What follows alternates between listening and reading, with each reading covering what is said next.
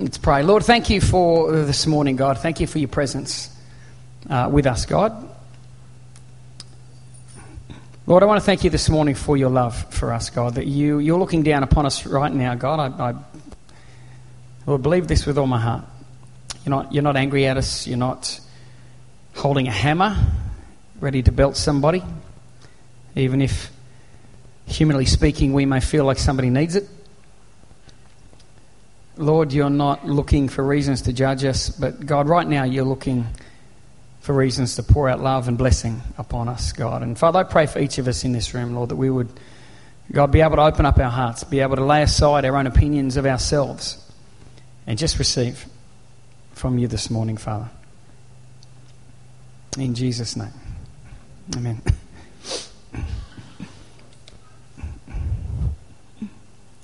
Well, we've had a pretty massive week this week. Just over a week ago, we found out that the people that own our house had decided to sell their house, and we found out by being told, "Hey, guess what? We've decided to sell our house. Tomorrow we're going to have tradesmen running through the house and everything." And such. Our life has been a whirlwind for the last week and a bit. So we are officially homeless. We're vagabonds, I guess. Technically we are, aren't we? We're kind of homeless at the moment. We're living out of a suitcase. Thankfully Jackie's work has been very gracious to us, and they've given us a room there, and tomorrow morning we pack our bags back in the car. And like everyone see that movie that showed The Littlest Hobo? Maybe used to be on with the dog. He just roamed from town to town, but everywhere he went, the dog was a blessing, wasn't he? Everywhere he went, he would save lives and marriages, and he would bring healing and so on. And so we're kind of like the littlest hobos at the moment, living from place to place. But you know what? God's still good. And things happen in life and we get shocked. But God's not shocked. He knows. And when I arrive on the scene, God already arrived there before I did. So he's already got things worked out and plans and purposes and so on. So we don't need to panic. We don't need to stress. We just need to learn to trust in the character and the nature of our God. That God is good. Always good. It doesn't matter what we're going through, how we're feeling, how we're looking at life. God is always good. So I just want to speak that out. Not so much that you need to hear that, so much as I just want to say it this morning. God is very, very good. Amen? He's a good God. He loves us. He's for us, not against us. He fights our battles when we don't know how to fight. I was saying to Jackie yesterday that I feel like I'm a boxer in a ring. And the bell goes and the round is over and you sit in the corner. You see it in the movies and you're sitting in the corner and you're beaten and you're battered and someone's fanning you and somebody's spraying water on you and you look across to the opposite corner and there's the opposition. And he's sitting there too. But you know what? He has not got a bead of sweat on him. He's not bleeding. He's got nothing. And he's just eyeballing, waiting for that bell to go so he can get back up and pummel me again. That's what I feel like. I feel like I'm sitting there going, I'm in this ring, I'm in this battle, and I'm just beaten. And my opponent's waiting for the ding of the bell. And guess what? I'm going to have to stand up again, because that's what you do when you're in the middle of a box. You've just got to get up when the bell goes, and he's going to come at me, and he's going to keep going. But then I realised this morning, hang on a second, there's somebody else in the ring with me, and his name is Jesus.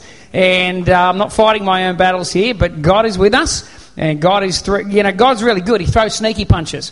So I'm just sort of standing there like this, trying to save myself, get away from the outstretched arms of the other guy. And every now and then, God just goes, bang, got you. I've got you another one. So it's good to have God on your side. I guess that's the point. It's good to be with God.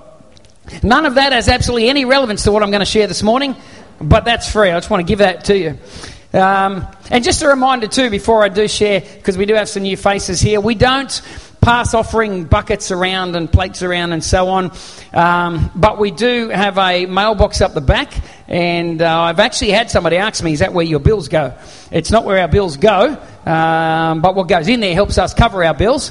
So for those of you that call this place home, that's where our tithes and our offerings go. If you're visiting from another church, let me encourage you. I believe in tithing, but I believe you should tithe to the church, to your actual church. Don't come in here and tithe to us if you want to give an offering above your tithe, whatever. But your tithe should go to your local church because they're doing great things wherever they are. They're, I'm sure, planning to reach their community and do something wonderful in the space with the time that God has given them. So, but for those of you that are family here or those that are checking us out, we don't not pass it around because we don't believe in tithing and stuff. We just don't do that because those that come to church here, your family.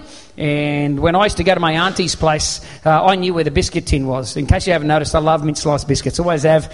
And I'd walk into my auntie's house and I'd go straight to the cupboard, open up the cupboard door and go straight for the mint sliced biscuits. I didn't ask her where were the mint sliced. I didn't even ask her, could I have them? I'd just walk on in, open it up, and now it's this big family joke. Alan just goes straight for the biscuit tin. He knows where they are. But that's because that's what you do when you come home and you're with family. So that's where our biscuit tin is, up there. And so that's we do take up tithes and offerings. We just don't pass buckets around. So if you've got a Bible there, can you turn with me, please, turn with me to Galatians.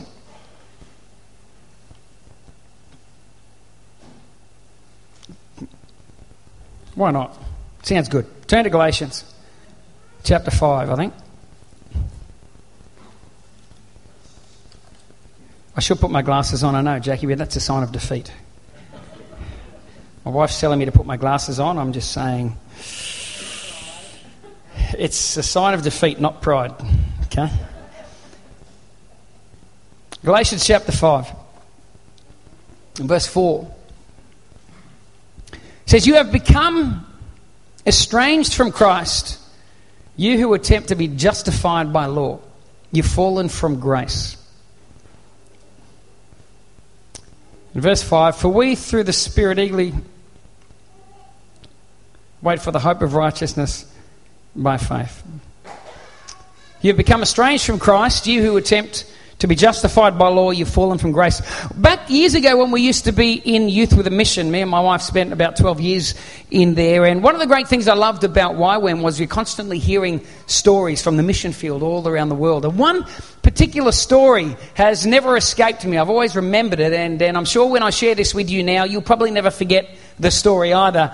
It was of an American Youth with a Mission team that had gone to the island of Haiti for an outreach. And they were on the island and they were working in a particular rural sort of villagey area. And in this particular place, what they did was they didn't have flush-o-matic toilets like we do. So what they did is they just dug these big holes in the ground. And then on top of the hole they put a big piece of plywood and they would cut a hole in the plywood, and so you would just squat down and you would do what you do through the hole in the plywood over the big pit.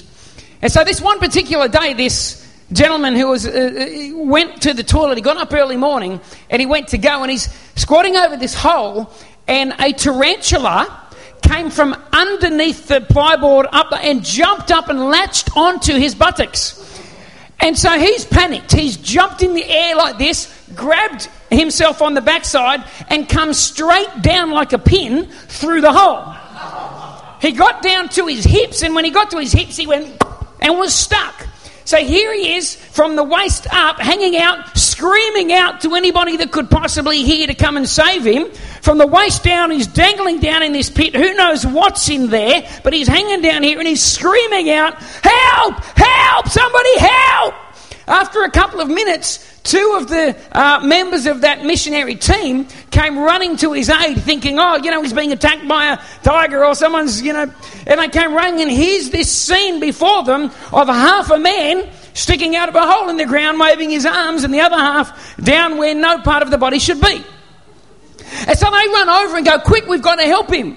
So what they do is they come over to him, and he's down here, and they get either side of him, and they brace their legs, and each of them grab just under his arms like this, one on this side and one on this side, and they're grabbing him, and they went, "Rightio, on the count of 3, let's rip him out." So they went 1, 2, 3 and went to pull.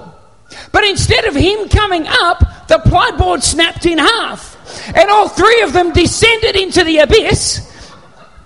2 of them somersaulted and landed head first in the abyss. had to be airlifted back to the United States and had medical treatment. Not a great story, but as I said, now you understand why I said you'll never forget that story. Who will never forget that story? When you go home today and you've got to do your business while you're sitting here, praise Jesus for the technology we have here. I want you to sit there and say, God, I'm thanking you for whoever invented this thing, because it's a great thing. These two guys ran to this man's aid, and what they thought they were going to do was helping him. But in the end, they didn't really help him much. What they did is they ended up putting him in the stuff and not actually helping him. Paul goes into Galatia, and there's this church planted. And this church is thriving in Galatia. And the Galatian church is built on a very, very simple word, grace. It's built on a foundation of grace. But what happens, as happened in many places that Paul would go and plant churches, that teachers would come on in. And their basic message would be this: look, what Paul has said is right. You are saved by grace through faith. You have salvation by putting your faith in the finished work of the cross and what Jesus did. You are right before God because of what Jesus did. However, there's a few things you also need to do. And one of those things was circumcision. Now, basically what their message was that you are saved by grace plus this particular observance of the law, or this particular observance of the law. So yes, grace is there, but the gospel they preached was a grace plus gospel. In other words, grace alone was actually not enough. This was the message these people were bringing to the church. Just like those two guys, they thought they were actually helping get this man out of the stuff. What they did is they pushed him further into it. And this message, these teachers came along, and some of them may have felt like they were doing the right thing. Some of them may have felt like we're helping you by adding to your knowledge, by teaching you a few more things. But what they were really doing is they were pushing the people further in the stuff. Because we're saved by grace through faith, nothing else. There's only one thing that comes after grace, and that's a full stop. It's a full stop. And if we think that our righteousness, our right standing before God is attained through anything other than grace, unmerited favour, then we are heading down a wrong path. If you're here today at church because you think you're saved by grace plus church attendance, you're missing out. If you're reading your Bible because you feel like I'm saved by grace plus by reading my Bible, you're missing out. If you tithe and give because you think I'm saved by grace plus my financial sacrifice, you're missing out. If you pray because you think I'm saved by grace and prayer, guess what? You're missing out. We've got it wrong. We are saved by grace through faith. There's nothing we can add to what the cross has done. What these guys were effectively saying was that the cross was about 95% effective, but it fell short by about 5%. And here's what you need to do to make up the difference. I wonder how many of us, without realising it, kind of feel the same way. Do we understand, or do we believe that we are saved right now where you are? You might have woke up this morning with a bad attitude. Who woke up with a bad attitude this morning? Put your hand up. Oh, you righteous bunch of people, you. Come on. Not today. A good answer. Good answer, Vesna. Not today. Yeah, well, I'll ask you Friday. If we do church on Friday, I'll ask the same question. There'll be a lot more hands in the air. How many of you know you're very aware of your shortcomings and your failures? Right now, you're sitting here in church and you're very aware of your the things that you do, the habits that you may have, the thought patterns, the processes, the relationship breakdowns, all that stuff in your world. You are heavily aware of your imperfections, as every human being is. We know that we are not perfect. Yet in the midst of my awareness of all my imperfections, God looks down upon me and he sees Jesus. God looks down upon me and he doesn't go, I have incredible love for you, and if you would just clean up those couple of imperfections, I would love you a little bit more. If you would just do something more, then I would love you more. Salvation would have a greater impact on your life if you would just add whatever. We are saved by grace through faith. Now here's the thing. The passage we just read. You have become estranged from Christ. You who attempt to be justified by law, you have fallen from grace. How many of you know people who have walked with the Lord? They were on fire. They were passionate. They were prayers. They were in the Word of God. They attended church, went to camps, maybe led worship, maybe preached, ran churches. Did all the stuff. You know in their hearts they were, but today are no longer walking with the Lord. Who knows people like that? And what do we say about those people? We say they have fallen from grace. But did you know that's not what fallen from grace actually means? That's not what Paul is saying. You see, back in the day, Paul would write letters. It's not like today where everybody in Galatia had a copy of the Bible. They would write on parchment, they would write their letters, and then they would be carried by somebody to that particular community, that faith community, and they would all gather together and somebody would read that letter out. So Paul writes this letter, and this letter is being read out to people who are in church. It's people in church who Paul's speaking to. What Paul's saying is this: you people sitting in church, if you have allowed this extra bit of teaching to get into your spirit, if you're sitting here thinking it's Jesus plus circumcision, or if it's Jesus plus obedience to the law, if you're thinking it's Jesus plus more prayer, or Jesus plus church attendance, or Jesus plus giving, or Jesus plus anything, if you think that you're justified, you in any way, shape or form are adding to that by doing things, he said you have fallen from grace. You've fallen from grace. In other words, if you think that there are any religious actions or things you can do that will make you more righteous in the sight of God, you have fallen from grace. You don't understand grace. And here's the scary thing. He says, can you whack that verse up there for me, Luke? Look at what he says. He says, you have become estranged from Christ. If you are thinking that anything you do adds to the way God sees you in terms of being righteous before him, you are actually living a life right now that is estranged from Jesus. That's what he's saying. He's speaking to people in church. What it literally means, estranged from Christ, it literally means this: that Christ has become of no effect for you. Think about that. Isn't that a frightening thought? Isn't that a frightening thought? That, you know, when I got saved, I bowed my knee to Jesus. I heard this good news about God. A God that loved poor old messed up dysfunctional me, who was imperfect, didn't know how to do the right things or the good things. I was just me. I was just me. And God invades my life. And God began to change me. I don't recall ever trying to be good. Anyone else remember when you got saved? I didn't try to be good. You know why? I wasn't smart enough yet to know what things I should be doing.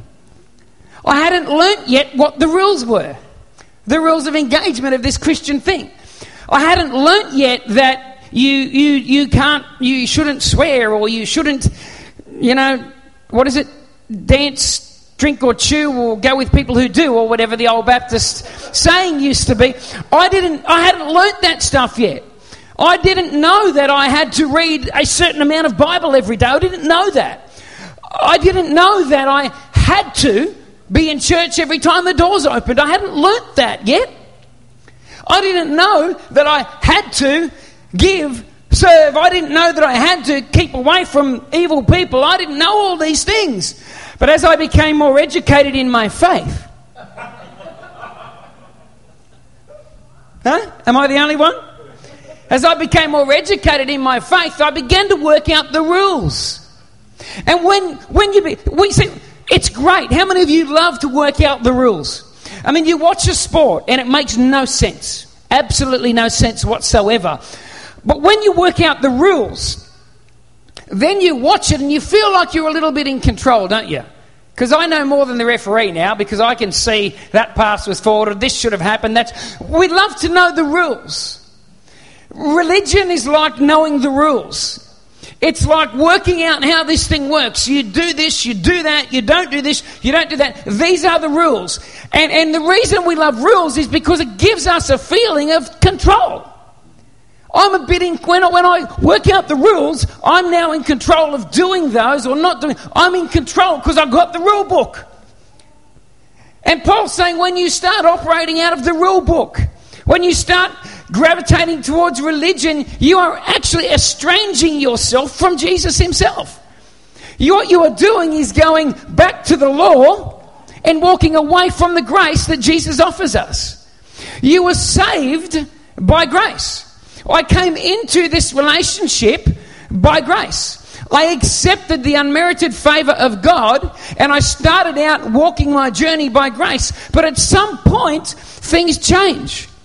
And we want to bring ourselves out from under grace and we want to start performing. Not only do we want to start performing, but we then feel like we now have the right to point fingers at the other people who aren't quite performing well. Forgetting that, hang on a second, they're under grace as well. Just because you don't want to live under grace anymore doesn't mean that other people don't want to. If you don't want the invitation of grace for your life, that's your choice. But don't point fingers at other people that are bold enough to believe God loves them as they are. Don't point fingers at other people who are bold enough to say, I want to stay under the umbrella of grace because it's the only way I'm going to be made right before God. It's not a performance. You have become estranged from Christ. You who attempt to be justified by law, you've fallen from grack. Oh, that says grace. The one at the back says grack because the clock's in the front of it. You've fallen from grack. Nobody wants to fall from grack. It's not good. You've fallen from grace if you attempt to be estranged, if you attempt to be justified by the law. You know what we have to offer the world? Grace. It's plain and simple. You know the difference between Christianity and every other major world religion? It's grace. Plain and simple. God's not waiting for us to do certain things and build towers and climb our way up to him through religious works and human effort. Because of grace, he came down to us. Because he knew we couldn't get up there. Many of us start our journey by grace, but then we get knowledge and understanding and we learn a few things, and then without realising it, we begin to then move out from under grace and go, look, I've worked this out now, God, I know how to do it. You know, it's interesting, if you go back to the journey of the children of Israel, right? From the minute that God starts interacting with them in Egypt to Mount Sinai, where the law comes, they grumbled, complained, murmured, so on. But nobody dies. Nobody dies. When the law comes, they make this statement. I think it's in Exodus 19 somewhere. And the statement is this: we can do everything that you're requiring of us, God, everything you're asking. It sounds like a real humble, subjective statement, but it's actually an arrogant, proud statement. God, we can do that. We can obey the laws. We can. And what's interesting is from that moment on, children of Israel started perishing. Breaking laws and there was punishment. Breaking laws and there were consequence. And we see these people dying. When they came out of Egypt, it was all grace. God fought for them. God did what he did. He brought them through. He parted the Red Sea. Even though they stood on the edge of the Red Sea and said, you brought us out here to kill us. They murmured, complained and so on. God in his grace still said, no, grace. Opened it up and they walked through. But there came a point where they said, you know what, we can do this. We can do what you say, God. I wonder how many of us get like that. We come into this thing by grace. We know we can't. We know we need grace. We walk in, but we get to a point where we understand the rules and we start thinking, I can do this. And this is what Paul's talking about. When we start thinking that we can perform like circus monkeys, we start thinking, we've got this in the bag now, we know how to do it, I know what to do. I know how this thing works. When I start thinking like that, Paul says, you're actually estranging yourself from Christ. You are fallen from grace. Fallen from grace is not a person who once walked with the Lord and has walked away. Fallen from grace is a person sitting in church thinking that their religious works are garnishing favour with God. That's what fallen from grace means. That's what Paul is talking about here. We started this journey by grace.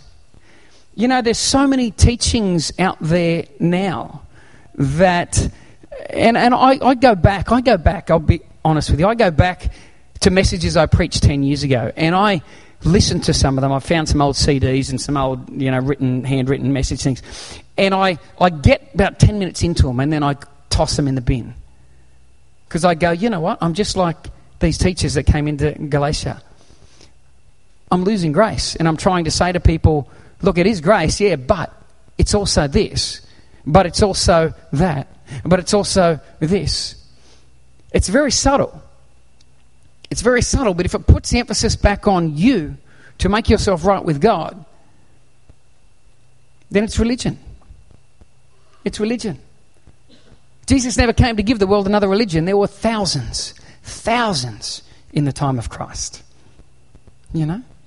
We all know that great saying, thing that Jesus said, John 10:10. Thief comes to steal, kill, destroy. I've come that they may have life and have it abundantly. Not just normal life, but an abundant life. And he's not talking physically because he's speaking to people who are breathing with blood flowing through their veins. He's talking about another kind of life. He's talking about another kind of life. See, this good news, this gospel that we believe in, it's not about making bad people good. It's about making dead people alive. It's about bringing life to people. The grace of God brings life to people. You go back and you start in John chapter 9, you read the backstory to that statement. And Jesus is very clear that religion is the thief. I know we preach the devil's the thief, and yes, the devil is the thief, but in that instance, he's saying religion's the thief. A man born blind, Jesus heals him. Wrong day of the week. Should have waited the next day, come back, we wouldn't have the story in the Bible. But he picked a Sunday. Jesus, always doing things on the wrong day of the week. Heals this guy. Religious leaders hear about it. They pull him into a room. They sit him down. They shine a light in his eyes. Who did this to you? How did it happen? He said, I don't know. I was blind. Now I can see. Jesus did it.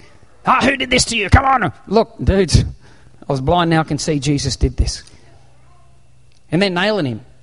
And he's just got this simple answer going, look, I was blind. Now I can see. Jesus did this. So they call his parents in. The parents come in. They sit the parents down. And they shine the light in the parents' eyes and go, you're his parents. You tell us what happened. You tell us what happened. And the parents go, you know what, if we tell you the truth, which is this kid was born blind and Jesus healed him, you're going to kick us out of the church. So we're not going to say nothing. So they turn around and go, he's over 18, you talk to him. So they go back to him. Tell me what happened. He says, you know what, I'm not going to change my story. I was blind, now I can see. Can you imagine the excitement in a man born blind who suddenly sees? To me, that's a picture of life. Can you imagine being born blind and then all of a sudden you can see? I can imagine him smiling from ear to ear. I can imagine him eyeballing every person, just looking as they go past. People probably thought he was crazy. He's looking at everybody, seeing colours for the first time. Lights, chickens, goats, hamsters. Walks past the local television shop and there's the football on. Jerusalem were playing Corinth. You know? I mean, he would have been buzzing. He would have been alive. He would have been on top of the world. And then these guys call him in, they grill him, and you know what they do? In the end, they kicked him out of the church. That's what they did. Read the story. They booted him out of the synagogue. Why? Because you were healed by Jesus. And they kick him out. And Jesus, the Bible says, went looking for him. When he heard about this man, Jesus goes looking for him. And he finds him and he starts this conversation with him, and a crowd gathers. And that leads to this great statement: the thief comes to steal, kill and destroy. In other words, I healed you. You're full of life. By grace, you got what you got from me. And you're full of life and enthusiasm and energy and passion. And then the religious people sat you down, and religion, the thief, because it happened on a Sunday, they're going to suck the life out of you, kick you out of the church, beat you down and so on. But I came to give you that life. Religion came to steal it, and that's what religion does. It steals life. It makes us judgmental, makes us critical. It makes us the judge. We look at everybody and think we've worked it out because we know how religion works. But we're not called to a Christian religion. We're called to an offer of grace extended to us by a God who did everything. We are saved by grace through faith. I'm excited anyway. I don't know about you, but when I think about grace, you know, I used to preach a church I was in years ago, and I preached a series on grace, and I preached for 3 or 4 weeks on grace. And I remember at the end of that being told by somebody in leadership there, at the end of the 3 weeks, they made this statement to me. They said, you know what? Look, we've done the grace thing. Now what should we preach on? And I thought, we've done the what? The grace thing? Like grace is a thing? Grace is everything. Everything. Thanks, Vesna.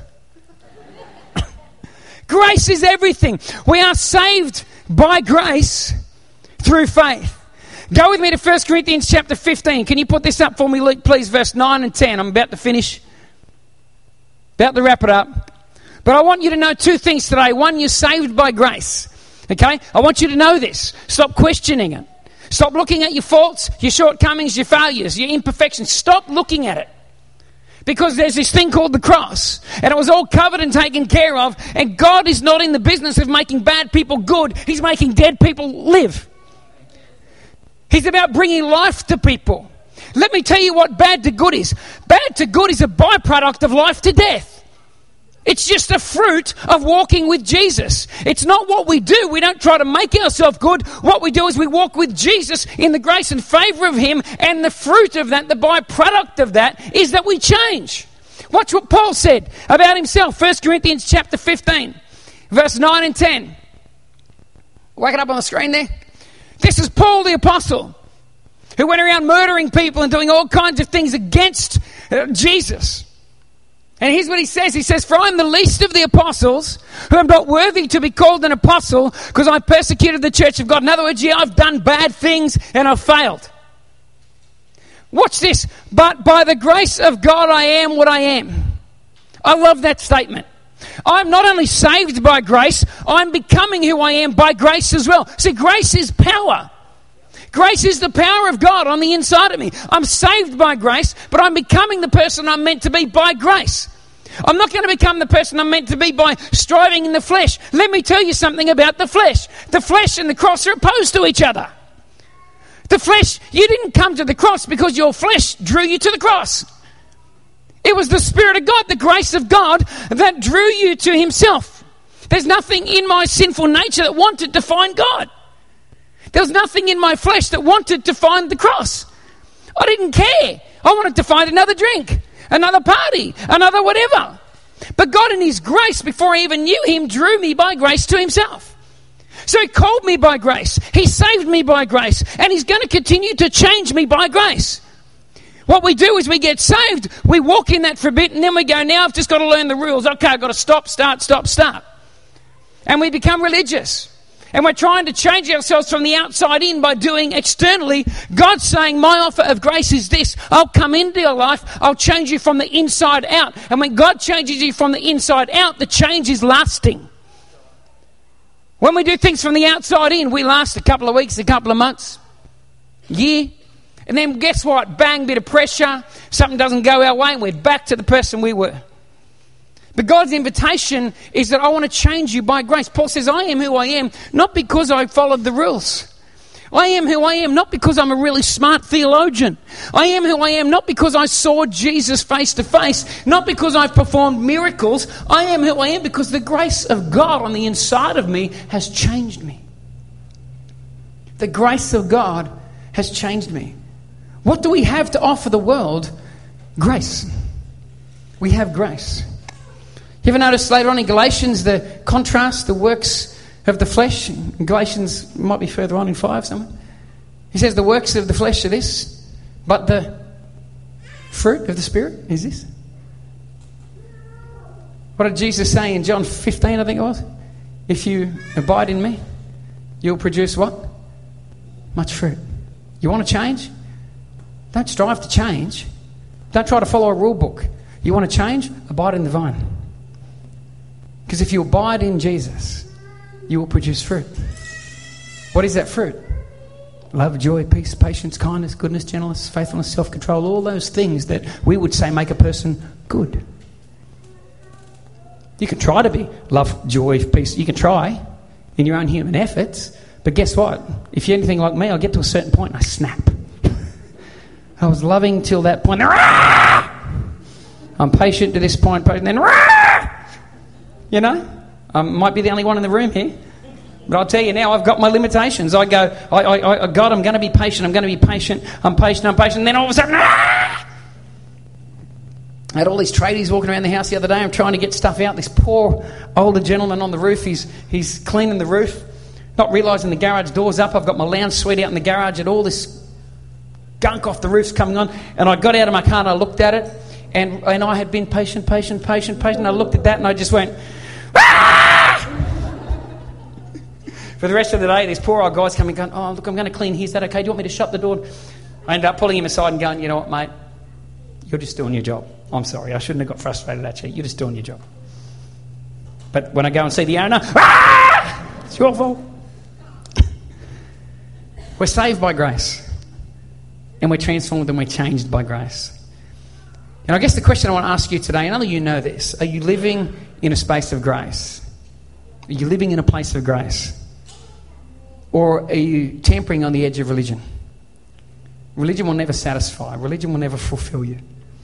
Religion will keep you looking at yourself all the time. Am I doing it right? Am I dotting my I's? Am I crossing my T's? But if I'm standing in a place of grace... See, Romans 5, I think it is. Romans chapter 5 tells us that we have peace when we stand in a place of grace. For me, that's the biggest factor. Do you have peace when you think about your relationship with God? If you're second guessing and you don't have peace, then let me challenge you. Maybe, just maybe you've got Grace Plus. Maybe it's a Grace Plus gospel.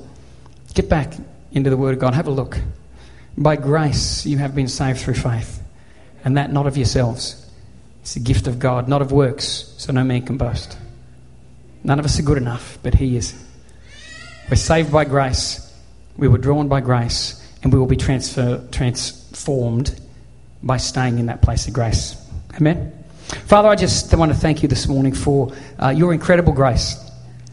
Lord, we see it, God, from Genesis to Revelation. And God, I know that we break up the Bible into bits and we call the Old Testament the law and New Testament grace. But Father, the truth is we can see grace right through that book. Because grace is not something you do, it's who you are. And Lord, I pray for each person in this room this morning. God, I pray for a fresh revelation of grace. Lord, you have put us here for a reason. We have a message for our community. Lord, we have a message for our nation. God, we have a message for the world, a message they so desperately need to hear right now. But Father, we know that message is not do this, do that. And God, we know that that message is not you must perform so that my God will love you. Lord, the message we have is that you love us regardless. God, the message we have is that we can't change apart from you. So how dare we expect people to change who don't know you? Lord, I pray for each of us, God, give us a fresh revelation of the grace of God, that you drew us by grace, and that you saved us by grace, and that you're transforming us by the power of your grace. And Father, I pray for each of us in this room over the next 7 days. Lord, give everybody in this room the opportunity to tell somebody about your goodness, Father, somebody who hasn't yet heard about it. And Father, we ask this in Jesus' name. Everybody said, Amen. Amen. God bless. Well, Still haven't quite worked out how you finish a church service yet. It's still one of my weak points. So anyway, have a great week. And maybe what we should do is have a band up there, and like a brass band or something. I don't know. Have credits rolling on the TV screens or something.